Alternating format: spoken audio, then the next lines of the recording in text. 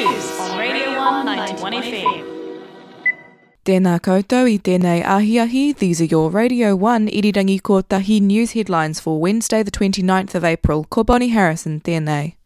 Cases of the COVID-19 virus in the Southern District are approaching an entire fortnight with no change.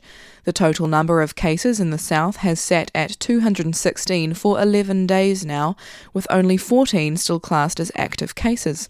While the Prime Minister Jacinda Ardern had previously outlined that it would be possible for some districts to change alert levels independently of the rest of Aotearoa, there is yet to be any suggestion that the south may progress down the alert system any faster than the rest of the country. Nationally, cases have risen by only 2 today, bringing the total to 1,474. Over 1,200 of this number have now recovered. OUSA says it has met with the university to discuss the charging of residential college fees during lockdown. In a statement to Radio 1, OUSA President Jack Manning confirmed that the student union had been in contact with the University of Otago amidst the nationwide call for rent striking. Jack Manning said that the COVID-19 pandemic had exposed and exacerbated student hardship, and that OUSA would be formalising their stance in due course.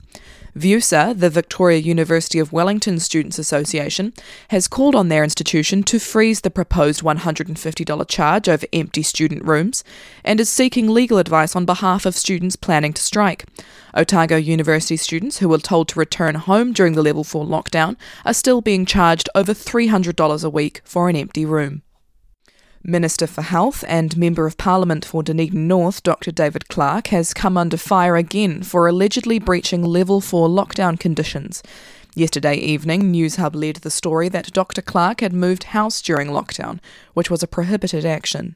Dr Clark later clarified that he had moved to a new house before lockdown began, a few hundred metres down the road from his old house, and had only moved a few boxes from one to the other under Level 4. Prime Minister Jacinda Ardern further clarified that she did not consider Dr Clark's actions a breach. David Clark has previously been the topic of controversy when his car was photographed parked at a local mountain biking trail at the beginning of the Level 4 lockdown, and again when he admitted driving his family to the beach. That's the news. Now for weather. The Radio 191 FM weather. For our weather today, we cross to Radio 1 weather correspondent, OUSA President for 2019, James Heath. James, how's the weather looking out there? The weather today is looking pretty fine. High of 19 degrees, low of 8 degrees, with light winds, Bonnie, tending northeasterly in the afternoon. So, not too bad for a Wednesday.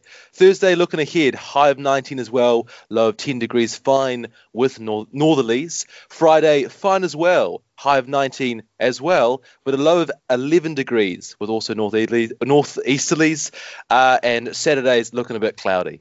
And I understand you have a fun historical fact for us.